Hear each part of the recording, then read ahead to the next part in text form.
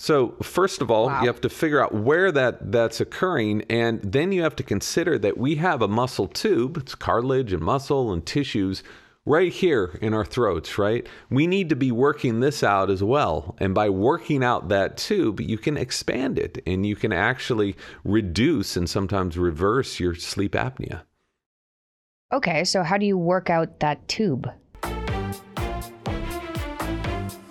Welcome to the Michaela Peterson podcast, episode 116 with James Nestor, the breathing expert. Do people really need to learn how to breathe? Apparently. When I was really ill, I felt like I couldn't inhale fully all the time, but my diet fixed that. There is more you can do though. If you have trouble sleeping or sleep apnea, this episode is for you. We got majorly sidetracked down topics like free diving, which was fun. James is awesome. I am most definitely trying free diving. We spoke about the healthcare system, sleep, free diving, some hippie stuff, the usual. I'm a huge fan of this guy. This was a fun episode. If you enjoy it, please remember to hit subscribe. Also, side note, if you want to sponsor this show, hit me up. If you have awesome products that I like, that is, no vegan shakes. I like meat and honey and air fryers and grills and salt and things I can sleep on or sit on. Or maybe free diving equipment. Just kidding. You don't need anything to free dive except your breath. Hit up sponsorships at michaelapeterson.com, link below. I hope you enjoy this episode.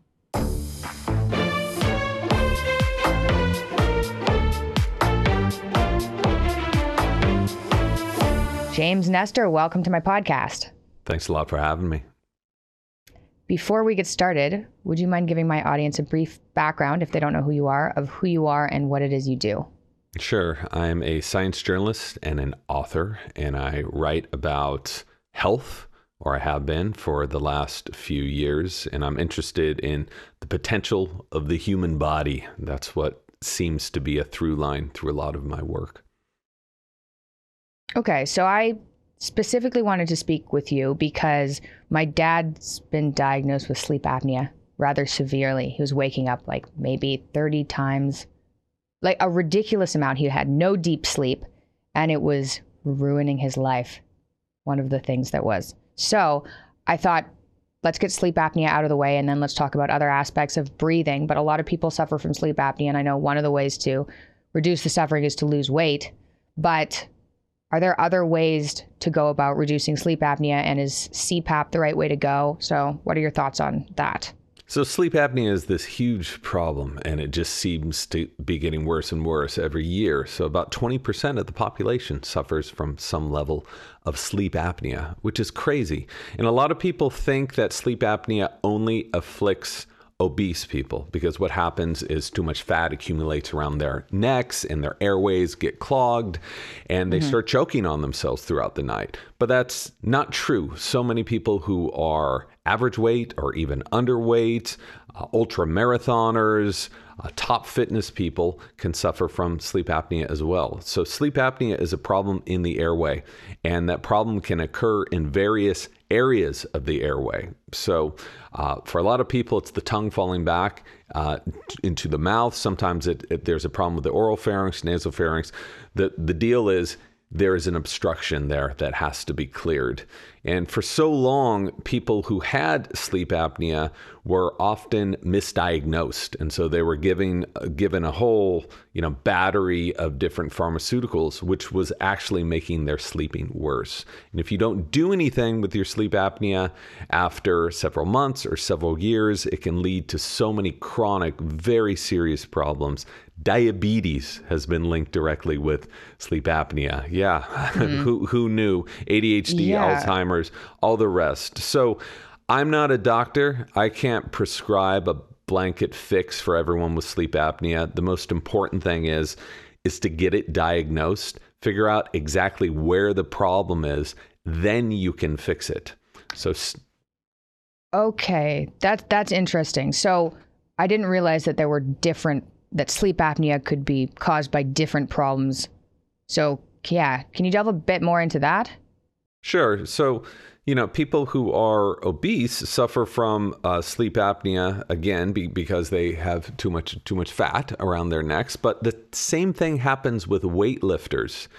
You figure these people who are weightlifters are the fittest people on the planet, but they die of heart issues all the time in their 40s and 50s because they have so many muscles around their necks, and it inhibits their ability to breathe, which is why so many people who are very fit, have a lot of musculature around their necks, have sleep apnea.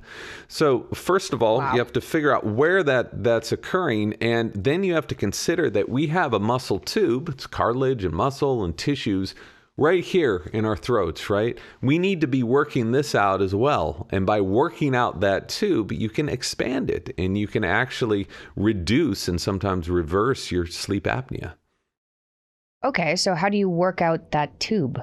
Mouth workouts? Well, what does that look like? As idiotic as that sounds, I'm not going to demonstrate because it's pretty gross. But there's something called oral pharyngeal exercises that have been found in a few studies to be very effective in reducing sleep apnea. Surgery can be very beneficial as well. CPAP is great as a Band-Aid, right? And it absolutely works. It's been a lifesaver for so many people. It's doing nothing for the core issue of sleep apnea. To be pushing air into your body for a third of your life is not a good, in my opinion, a good long-term solution. So there's so many different ways of treating this. Again, I'm not going to be the one to tell people how to treat this, but I will give you a few little hints from what I've heard from experts in the field, from Harvard, from Stanford, and more, is they prefer to start softly and see what your natural body can do for yourself. And then you can lead up to a full diagnosis and go into surgery or other methods to help fix that. Okay, interesting. So people potentially, not that this is medical advice, but potentially suffering from sleep apnea, if they're using a CPAP or something like that, they could look into some of these mouth exercises and just see what it does for them if that ends up changing any of their symptoms. They can do a few things. They can do these oral pharyngeal exercises. There is one instructor that helps people improve their sleep apnea outcomes by singing, and which is basically a workout for your mouth. That's cool. And you get to sing. If you're tone deaf, that might be a problem for people around you. But and there are also different things you can do with breathing in the daytime. And this is a burgeoning area of research. What they're finding is if you can control your breathing and breathe better in the day, you can influence how you're breathing at night. And this sounded sketchy when I first heard it a couple of years ago, till I've more recently heard from some top level researchers who are exploring this in some studies right now. That makes sense.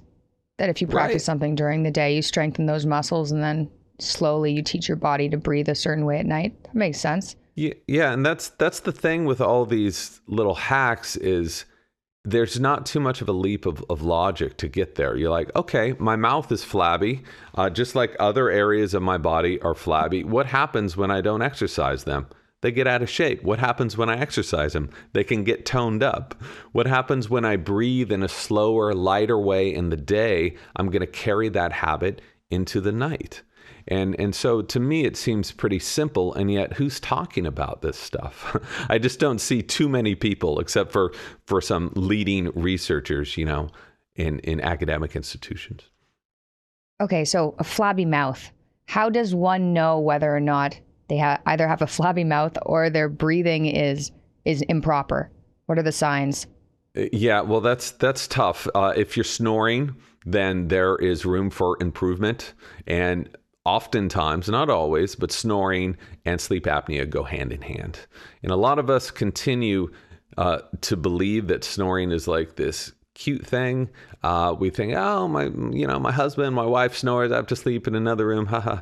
But snoring is so injurious to the body. If you're struggling to do anything for a third of your life, struggling to get air, right?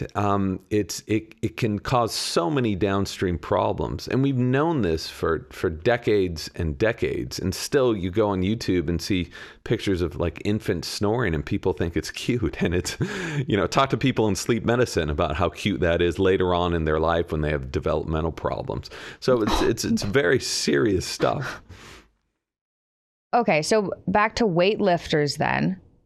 you said that what they need to do is start focusing on also working out those muscles. Is it also reducing the amount of muscle they have around their neck, though? Or no, I think it's less a concern about that and more concern about your airway health. And the things that I'm suggesting now, I want to be perfectly clear. I'm not saying this is going to work for everyone all the time. It's going to cure all your problems. But this stuff is free. You will only be celebrating in benefits of having better breathing, right? And having better airway health. You can only benefit from this. So why not look into it? So those exercises they're having weightlifters do and skinny people and ultra marathoners do are you're using this very powerful muscle, which is your tongue, and you're learning how to use the tongue the way our ancestors used their tongue in the fact that they used to push their tongues to the roof of the mouth when you're swallowing, right? And we know this because our ancestors all had these prognathic faces, right? They all had straight teeth because they had these wide mouths. They got those wide mouths by having this correct oral posture. So it starts with that oral posture. Don't walk around with your mouth open. When you swallow, move the tongue to the roof of the mouth to push it. Don't push against your teeth, right? And if you want, you can do some of these oral pharyngeal exercises, which are a whole bunch of crazy stuff. Opening your mouth, lifting the tongue to the top of the mouth, sticking the tongue out, so on and so forth. what does any of this have anything to do with mewing? Have you heard of mewing? So mewing is just that's just a version of an oral pharyngeal exercise. There's really no difference between it. And what John and Mike have done is they've tried to bring awareness to the fact that our oral posture is so poor. And if you have poor oral posture when you're young, it can affect the growth of your face. It can actually affect how you're breathing later on in life. Because as the face develops, right, it needs the right inputs. About 40 to 50% of how you look, of how your airways are going to form, are epigenetic, which means they are going to be formed by whatever inputs you put into them. It's not just encoded in your genes, right? It's the environment that is influencing how you're going to look and how you're going to be able to breathe. And so what they were trying to bring awareness to was to shut your mouth, for one. Don't walk around like this. Mm-hmm. If you see a kid walking around like this, that's bad news, right? Shut your mouth. The teeth should almost be touching, and the tongue should be on the roof of the mouth, with the very tip just grazing the back of your front teeth. So a lot of us, even when we're shutting our mouths, our tongues are still down low, right? Mm-hmm. The tongue should be raised up, and you're going to notice when you open your mouth, the tongue tends to rock back into the throat, right? It helps to close the airway. When you close your mouth, that tongue will rock up and will help open the airway. This is especially important at night when you've got gravity working against you. Just shut your mouth and become a nasal breather. Okay. I'm very aware of my tongue at the moment. Doesn't make for very good radio, does it? To just be sitting there with your mouth closed, working on these exercises. But listeners, you can try this at home and see how it works for you. Yeah. I've got a bit of a horror story. I'm still horrified by this. I have a 4-year-old and they put warnings on soothers, right? It's like, don't use this past 6 months. And I was young and she liked her soother. So I was like, she likes the soother. Anyway, she's past a year and she still had the soother. And my mom was like, you're screwing up her teeth. I was like, I'm not screwing up her teeth. But then I started looking into it and I was Googling and it was just hundreds of pictures of these toddlers with teeth that have grown like around a soother. And then they end up with their lower jaw that's too far back. And it destroys how attractive they are, which is a huge problem when you grow up.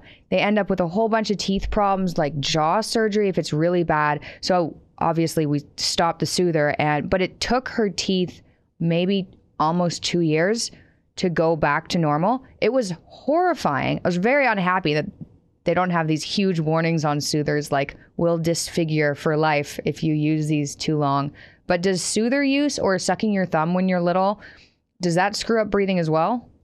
Of Course it does. Yeah, for sure. And, there's a lot of research. I'm not an expert in this field about baby-led weaning, about not using this non-nutritive suckers or pacifiers. A lot of people were saying, I was just hanging out with Dr. Kevin Boyd last week, who is the expert in this field. And he's saying like anything over 6 months with a pacifier is bad news. Wow. He even says any pacifiers are bad news, because what happens is when an infant is breastfeeding and breastfeeding every 2 hours or however often, it helps to literally pull the face outward. Okay, when you're pulling the face outward, the palate will be able to sink down and open up. And so you not only have this more attractive prognathic profile, but you have more room in the mouth for teeth to grow in straight. So you're setting up the foundation for straight teeth and also a wider airway. What happens when you have a wider, larger mouth? You have a wider airway. There's more room in there.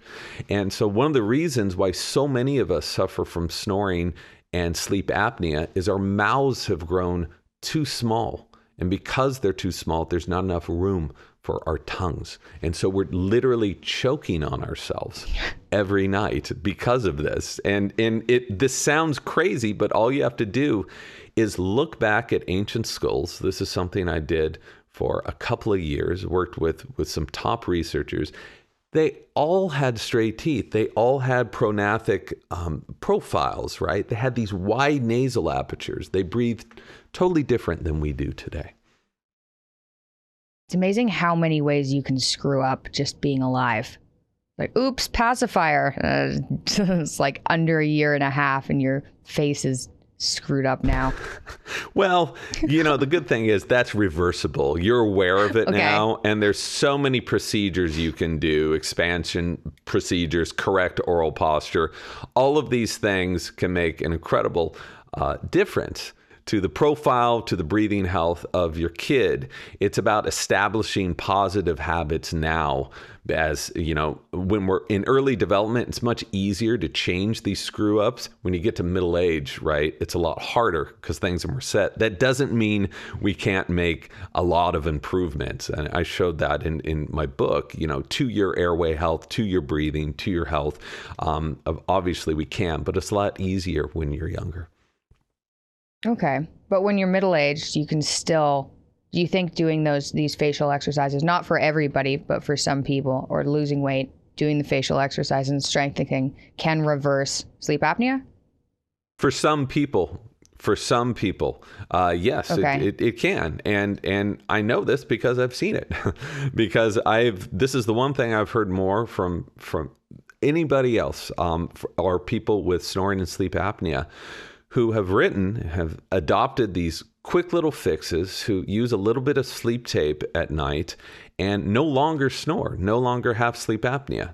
Doesn't work for everybody, but it's worked for, according to these people, thousands and thousands of people. And now there's a study booting up at Stanford with 200 people looking at nasal breathing and sleep apnea, on how just nasal breathing, changing the pathway through which we breathe at night, can significantly improve our sleep and reduce sleep apnea. Interesting. I had a number of health problems, and I always had trouble. I used to snore. I don't anymore, but I used to snore. But it's because I couldn't breathe through my nose at night. It felt like I couldn't breathe through my nose. And then I fixed my diet. Now I can breathe through my nose. And so now I don't snore anymore. But sleep tape always horrified me a little bit when my nose was stuffy, because I was like, I remember thinking, if I ever get kidnapped and they duct tape my mouth, I'm going to die because I can't breathe through my nose very well. So do people who have trouble breathing through their nose, are they able to do the sleep tape? Like, does that improve, do you think? Mm-hmm. It does improve, but again, it depends. What's your problem? What is causing this nasal congestion, right? Yeah. Is it a structural issue? Have you broken your nose 4 times? Your septum so deviated you can't breathe through your nose? Or is it an allergic reaction to food, to something in the environment, to something in the air? So each of these things has to be looked at, and you need to find the core issue that's causing the problem in order to really fix it. So as you found, and as so many other people have found, changing your diet can significantly impact your ability to breathe through your nose, especially removing dairy, especially U.S. dairy, A1 protein dairy can make a huge difference. For other people, it's about finding what else is causing that allergic reaction, right? Is it pollen?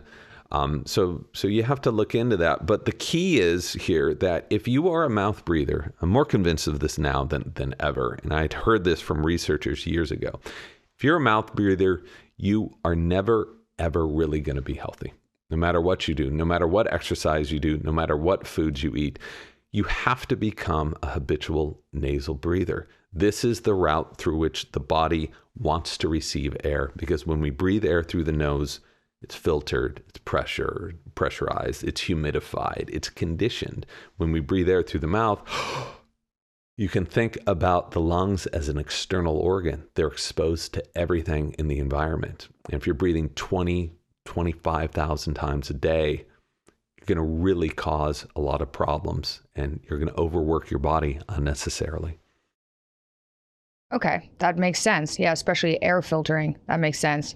You don't want to have to fight off infections without that kind of mucous membrane protection. Yeah, that makes sense. Okay, what's a proper breath look like? Like if you're describing to the audience exactly how you should be breathing. You talked a little bit about where your tongue should be, but is there a length of time you're supposed to breathe in versus out?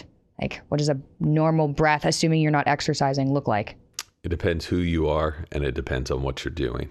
So the perfect breath is the breath that is most efficient to your metabolic needs. You don't want to be over breathing for your metabolic needs. You don't want to be under breathing. So kids need to breathe more than adults. When you're jogging or running, you're going to be breathing more than you're breathing on a sofa, right? It's easier said than done to say just breathe within your metabolic needs. But one thing the nose is so good at is it helps control the flow of air into our bodies. And it does this for us in many capacities. It's really hard to hyperventilate through the nose. It's really easy to hyperventilate through the mouth, which is why you see people with anxiety, fear-based disorders, panic, asthma. They tend to breathe like this. Yeah. Try to do that through your nose. It's a lot harder. So when you breathe through the nose, you're forcing your body to breathe more slowly, to breathe more deeply, and breathe more lightly. And those slower fluid breaths allow us to get more oxygen with fewer breaths. And so that's what efficiency is all about. If you're into athletic performance, it's all about efficiency, right? And so many of us don't think about this, that we think it's okay just to be breathing up to into our upper chest, just all day. But that's just like revving a car and idling just over and over and over. You're working your body, you're working all these different functions, but you're getting a minimal amount of breath. So one good breath that I learned for people at rest, okay, this isn't going to work if you're boxing, is to take in a breath of about 5 to 6 seconds in and 5 to 6 seconds out. So when you breathe this way, that you shouldn't push it, okay? A lot of Westerners tend to just... That seems like such a long time. Well, this is an exercise. You're not going to be able to do this throughout the day. If you can, my understanding is you're only going to have benefits from it. But this is an exercise to condition yourself to slow it down. And it turns out that when you breathe this way, so many different systems of the body enter into a state called coherence. Your brain waves enter the state of coherence. Your cardiorespiratory system enters the state of coherence. Heart rate goes down, blood pressure goes down, more oxygen is delivered to the brain, more areas of the brain come online or are able to communicate more fluidly just by breathing this way.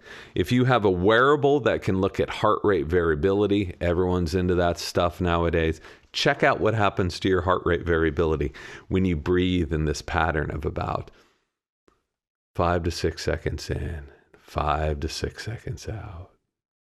5 to 6 seconds in and 5 to 6 seconds out. So this is not a placebo effect, and you can see it with very clear objective measurements from instruments.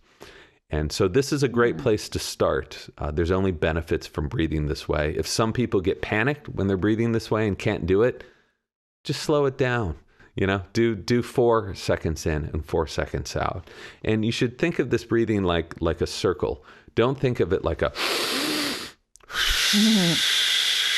That's good for pranayama, martial arts stuff. But this calm breathing should be very relaxing to you. And you can use this anytime you want to calm yourself. And the science is very clear that it has pretty profound benefits. Oh, that seems fairly simple. 5 to 6 seconds in, 5 to 6 seconds out. How do you feel about something like Wim Hof breathing? I love Wim Hof breathing. I think Wim is an amazing dude. I think he has brought awareness to the potential of breathing, what it can do for autoimmune issues, what it can do for anxiety, what it can do for fitness freaks and bros and women and whomever else. More than anyone. And I'm lucky enough to have spoken with him several times, and I'm a huge fan of what he's doing. It seems so counterintuitive that he's up on a stage, right, saying, breathe, everybody, let's go. And I just told you that the most benefits are going to be from this very slow breathing. But it depends on what you want your breath to do for you. Wim Hof's method, which is an ancient method, and he's the first to admit that, is like going to the gym. You're not going to spend 24 hours in the gym, right? You go in for a very closed amount of time, you work your body out, get jacked up, and then you feel better for the rest of the day. So his method teaches you how to turn on stress. That's what it's doing. You're stressing yourself out. You probably think, why do I want to stress myself out? You want to do that so that you can learn how to turn it off. You compound all your day's stress in 20 minutes, and then the rest of the day, you can chill out. And that's why his method is so effective.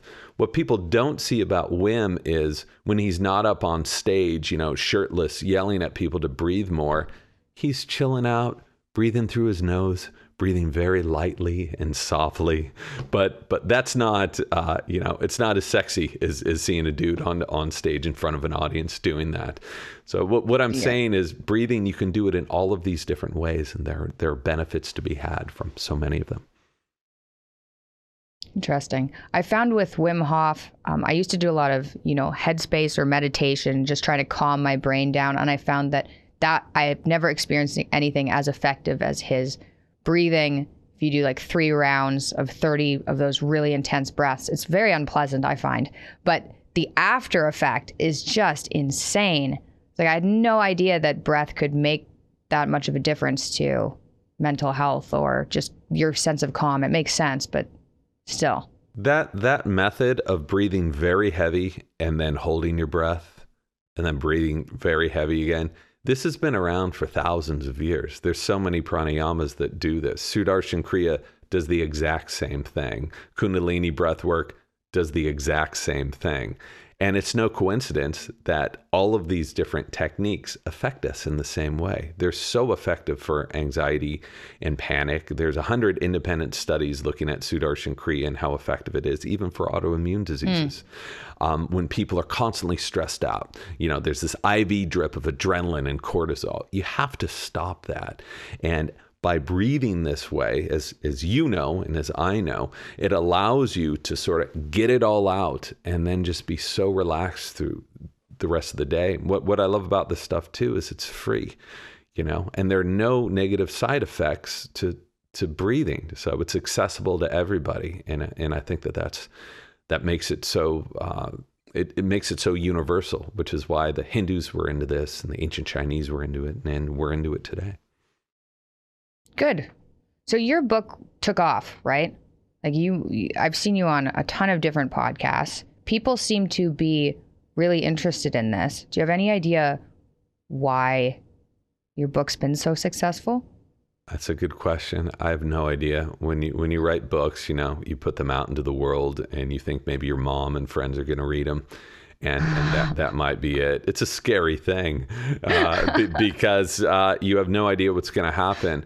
I certainly had no idea what was going to happen with this book. When I first mentioned the idea to my agent and editor, they thought it was the stupidest book idea they'd ever heard. So I had to work on it more. I said, I think there's something in here. They didn't believe these stories that you could help fix scoliosis with breathing, that you could help fix asthma with breathing, that you could fix panic with breathing, that diabetes could be, symptoms of diabetes could be reduced with breathing. They didn't believe this. And I didn't believe it either until I really spent a long time, years, talking with researchers and putting together the stories. So I was unfortunate enough to have spent so many years working on this book, and it was all printed and ready to come out in May of 2020. And as you know, books are printed like 5 months ahead of time, right? So it's in the warehouse ready to go. It was already released in catalogs.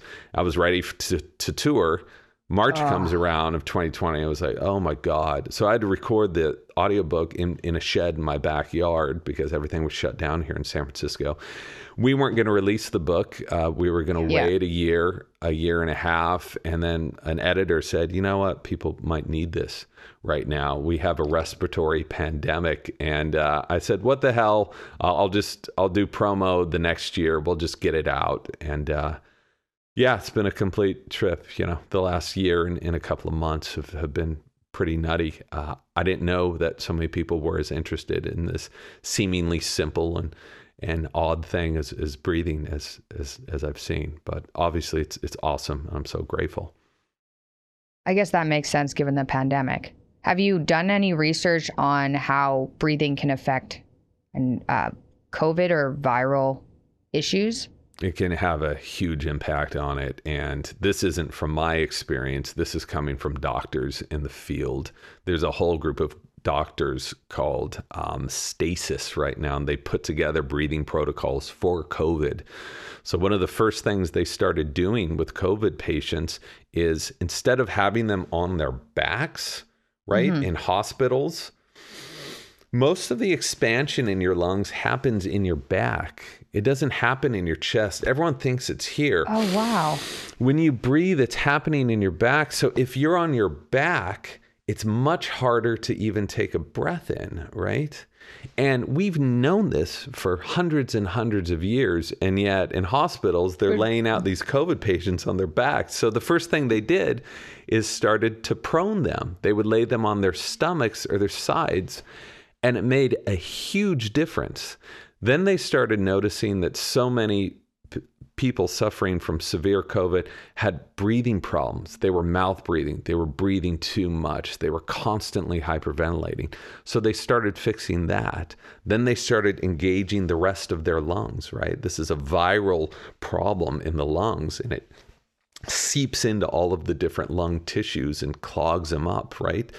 What you want to do is to be engaging the other parts of the lungs that aren't clogged up with fluid, and to be breathing more fluidly, to be breathing very softly and lightly into the lungs. So this can make a huge difference. And I was pretty amazed that I was finding this, and researchers were writing me right when the book came out and said, try to get this information out there. And yet I just don't see the CDC or anyone else talking about nutrition, vitamin D levels, breathing health, when it comes to COVID treatment. And I think they should, and at least from what I've heard from several doctors, that should have been a part of the program right from the get-go. Yeah, it most certainly should have, but I don't know why. Maybe it's harder. I think the medical community is so used to looking into pharmaceutical interventions that it's just a little bit outside of their forte. And maybe, I don't know. Yeah, it should have obviously been covered. It is outside of their forte because they're dealing with acute, severe problems. In my family, there are doctors. My father-in-law is a pulmonologist, so the specialist of the lungs. And so much of what I was finding, he had never heard of in his life. And he was curious as to why that was. But he's dealing with people who come in with lung disease, who come in, get in a car accident, who have COPD, right? Yeah. He's not dealing with people who have chronic low-grade problems. A lot of doctors say, say we only deal with the walking dead. You have to get so bad, just like with sleep apnea. You can have 5 apnea events, 6 apnea events per hour, and you still won't get any treatment from sleep apnea. It has to get so bad before you get treatment for it. And I just think that that is a twisted way of looking at human health. Like, maybe we should be looking into prevention and what we can do to avoid these long-term problems. Yeah, I entirely agree. But the problem there is there's so many aspects nowadays that are wrong, aspects of our lives that are just wrong. Like, you have to attack it in such a multifaceted way that it's hard to say, fix this one part when for people to be healthy, they need to fix, nutrition and sleep and exercise and breathing and how your mouth is developed and breastfeeding. It's a lot to handle just to keep somebody healthy. It is, but as we've been discussing here, these fixes are so like, well, of course. Oh, it's so simple, right? They're not very convoluted. And the way I look at this stuff, because diet is more confusing now than it's ever been, it doesn't need to be that confusing. It's the further we move away from nature, the sicker we get. If you look at any culture, if you look at Westerners 300 years ago, the advent of the Industrial Revolution, right? This is when all of these chronic diseases first started taking root. So when we start moving away from nature, and it's no coincidence that if you look at the hunter-gatherer tribes that are still around, they don't have hypertension, they don't have diabetes, they don't have asthma, they don't have allergies, they don't have any of these, the vast majority of these problems that we have. And yet their diets are, some of them eat the majority of carbs. That's what their diet is, 90% carbs. Others eat almost entirely fat and meat and cow's blood, but they still don't have any of these problems. So to me, I start seeing these patterns. The further we move away from that, the sicker we get. What happens when we start moving back towards nature and doing things our bodies were evolved to do? Oh, that's weird. Our bodies start getting well again. And this is how I view a lot of medicine is moving in this direction, because it's been so effective for people who haven't been helped in any other way. I hope so. I think that from my experience from being chronically ill to healing was like, I didn't stop. I mean, I still haven't stopped talking about it. And I didn't stop talking about it for a number of years to everyone I met, because I was so mind blown that I had control over some of my health problems. So I think everybody who clues into one of these kind of alternative health practices isn't even the right way of talking about it, because it's more like traditional, right? But I think the more people that clue into it, the more it'll spread. And with social media and podcasting and everything, it seems to be going in a positive direction, I hope. And hopefully that'll influence mainstream medicine at some point. Yeah, I hope. But it's also, it's so strange to me that you've got all these dudes in a gym now talking about the electron transport chain and ATP, and they become default biochemists. You had to do your own research, right? You're like, nothing's working for me. I need to do my own research here. I had the same exact experience with breathing. I said, why do I have all these respiratory problems? My doctor and other people are like, oh, you're old, dude. Get used to it. And I was like, but you can see these older people who don't have any of these respiratory problems. So something's wrong.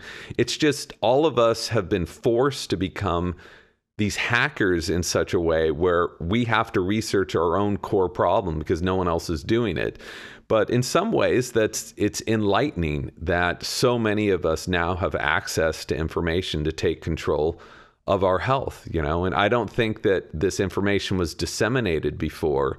It was much harder to get this 10 years ago, 20 years ago. Now we have podcasts and other routes of finding information, and you can try this stuff out and see what works for you. Yeah. That's the nice thing about it. You can just listen to people, try it out, see what works. So you said, I wanted to ask you, and I forgot to ask you closer to the beginning of the episode, why did you get into this in the first place? I had some breathing issues, but I'm a science journalist, so I didn't want to write a memoir about that. That's not my jam. And so I just sort of stuck with those, and I was curious as to why I was having them. I surf a lot here in San Francisco. I was also doing a lot of martial arts at the time, and I kept getting bronchitis and I kept getting mild pneumonia. Like every single year I would get pneumonia. And I noticed I was starting to wheeze a little bit when I was working out. At my doctor's office, they gave me a bronchodilator and said, just use this when you're wheezing. I was like, well, what's the core problem? They're like, I don't know. And I said, well, that's weird. I want to research this a bit. So I stuck with that, and I tried to figure it out for a couple of years. I went to a breathing class, which I was told could help improve my lung function. And instead, I had just this absolutely crazy reaction from doing this very vigorous breathing. It's just like Wim Hof breathing, but it's like 50 minutes long of really going for it. Yeah.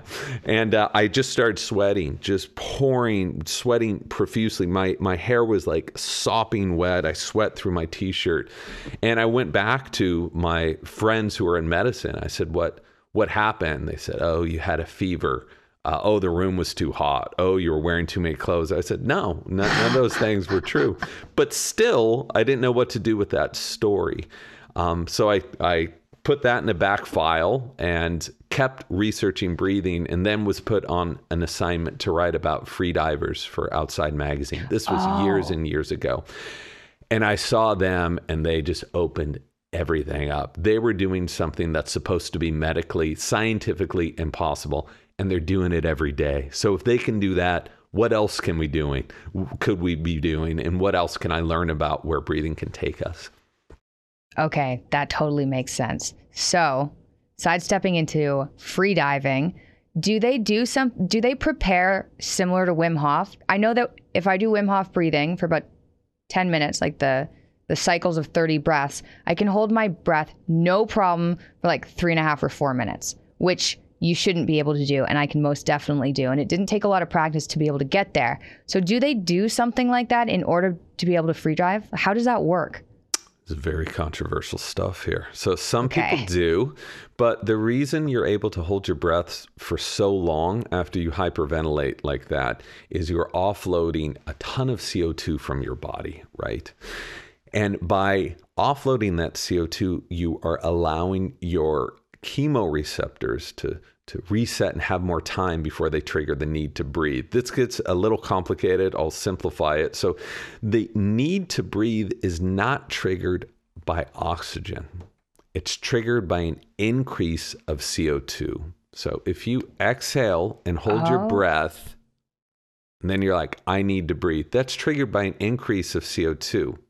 If you're breathing very slowly and hold your breath, you're going to have a healthy balance of CO2, which means that limit, right, that difference between that need to breathe is going to be smaller. If you offload more CO2, you have more space there before those alerts go off.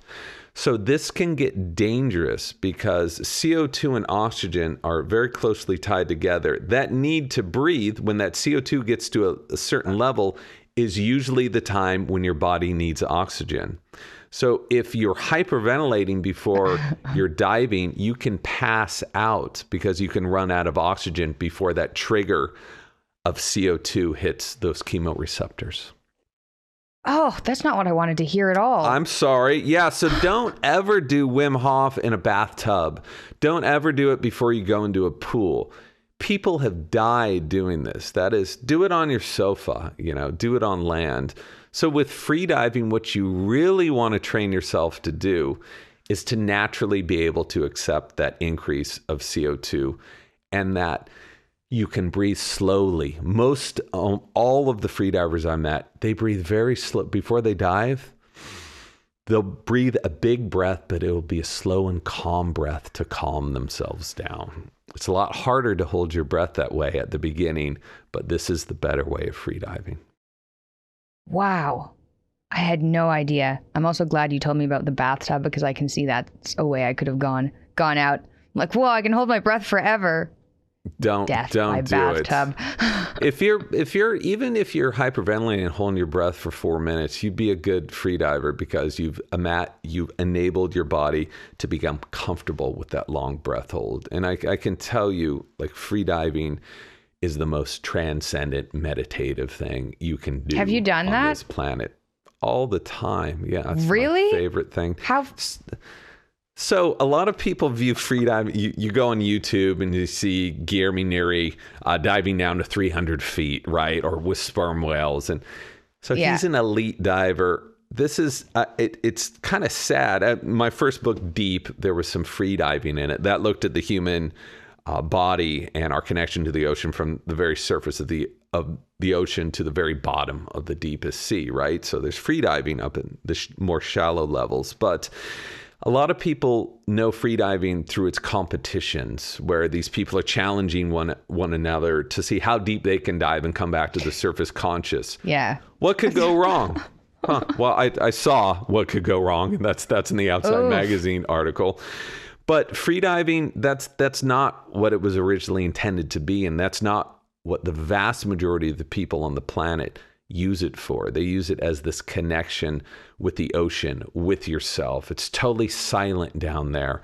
You're in 0 G's, you're floating around. Animals come up to you because you're silent. They accept you as part of their, the ocean environment. So it's just such a trippy and amazing thing. And it's been hard being locked here in San Francisco, but I'm traveling very soon, and I hope to be doing a lot of diving in the future. That sounds amazing. I haven't done very much looking into that. Gave me goosebumps, that story. That sounds amazing. Where are you planning on going? Are you going to go somewhere and do the freediving? I'm going to Europe for a couple of months. So they have freediving pools in Italy and in France. I've been to the one in Paris, where instead of the pools being like wide and shallow, they're very narrow and deep. So you can practice. They go down to about 60. I think the one in Italy goes down to 100 feet.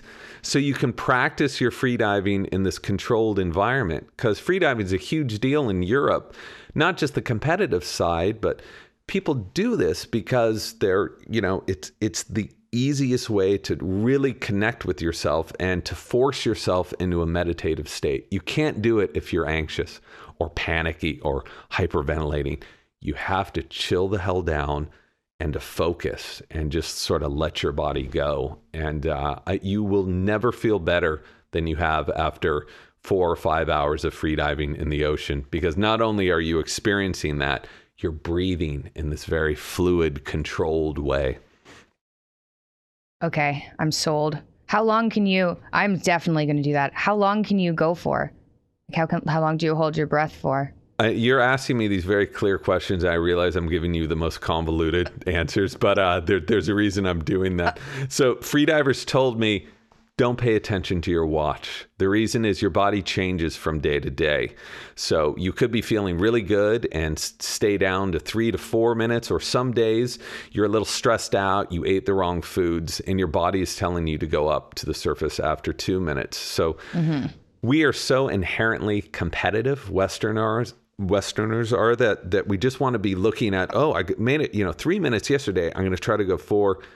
Listen to your body, like leave that crap behind. And when you feel the need to breathe, here's an idea: go up to the surface and get a breath. This is not a competition.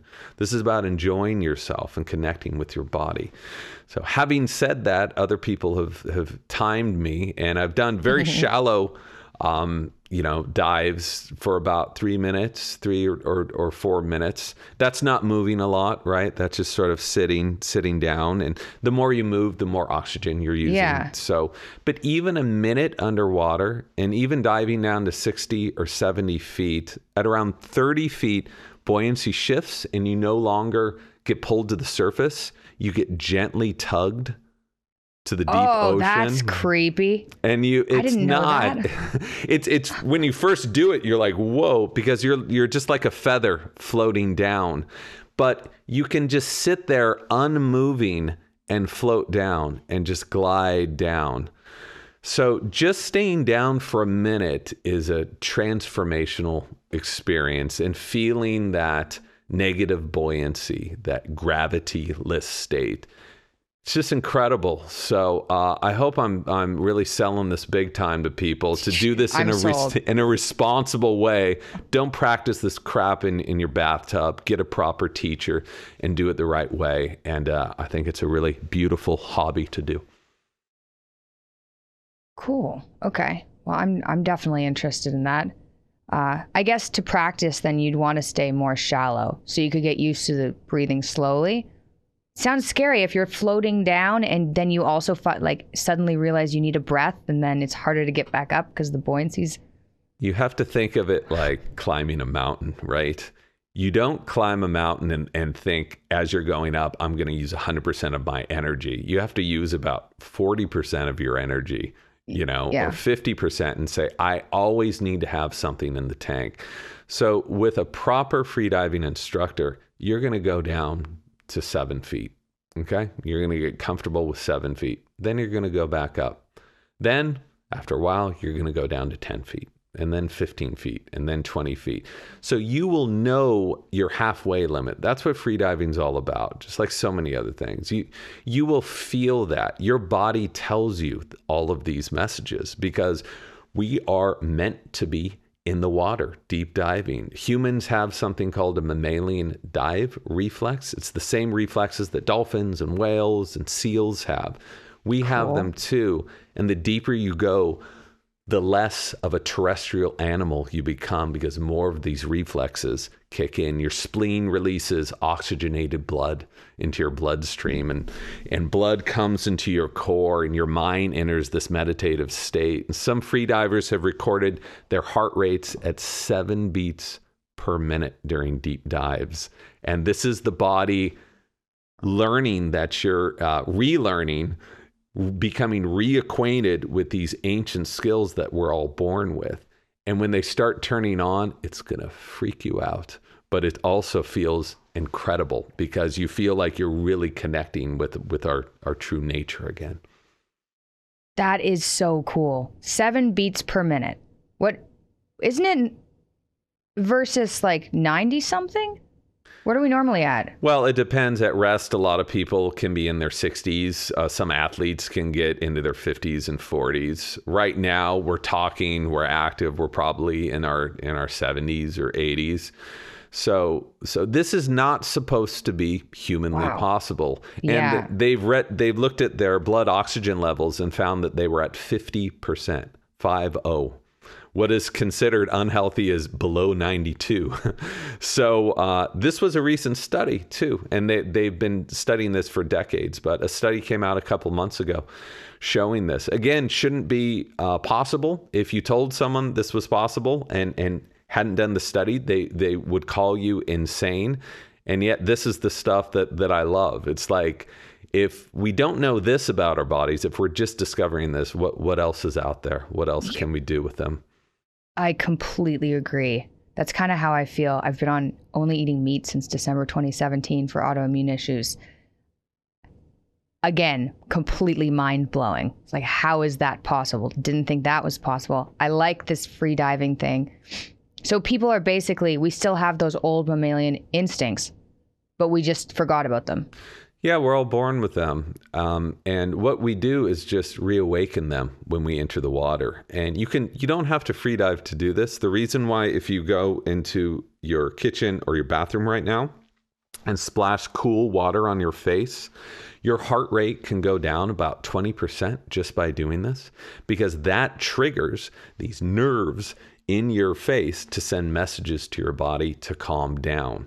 So those messages increase the deeper and deeper you go when your body senses pressure. When it senses your whole body is in water, it calms us down.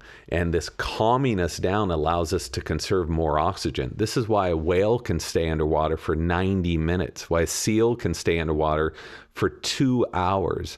They're accessing these mammalian dive reflexes. They also have different hemoglobin profiles, but we have these things too. We're mammals, and we're just like seals and just like dolphins and just like whales in this regard, which is why when you free dive, these animals, if you're lucky enough to have them around, they accept you as one of their own, and they come up to you and they interact with you. I've had these interactions, and it's just the most incredible experience you could have, because with scuba, you're pretty loud, right? You look like and you look terrifying. You look terrifying, and they associate, dolphins at least, associate bubbles with signs of aggression. That's what they do. Yeah. When they're being aggressive. But if you come up and they see you go up to the surface, grab a breath of air, just like they do, and then you come back down, and then they start mimicking you in what you're doing. And it's a beautiful thing, people. I know this sounds like some new age dream, but go and do it, and you'll see for yourself. This is exactly right down my alley. That sounds perfect. Okay. That was awesome. Where can people find you online if they want to learn more about breathing and breath work and apparently free diving?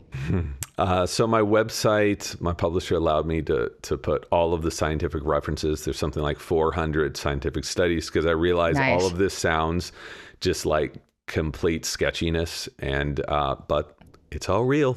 So you can see that at mrjamesnestor.com/breath to go right to that portal.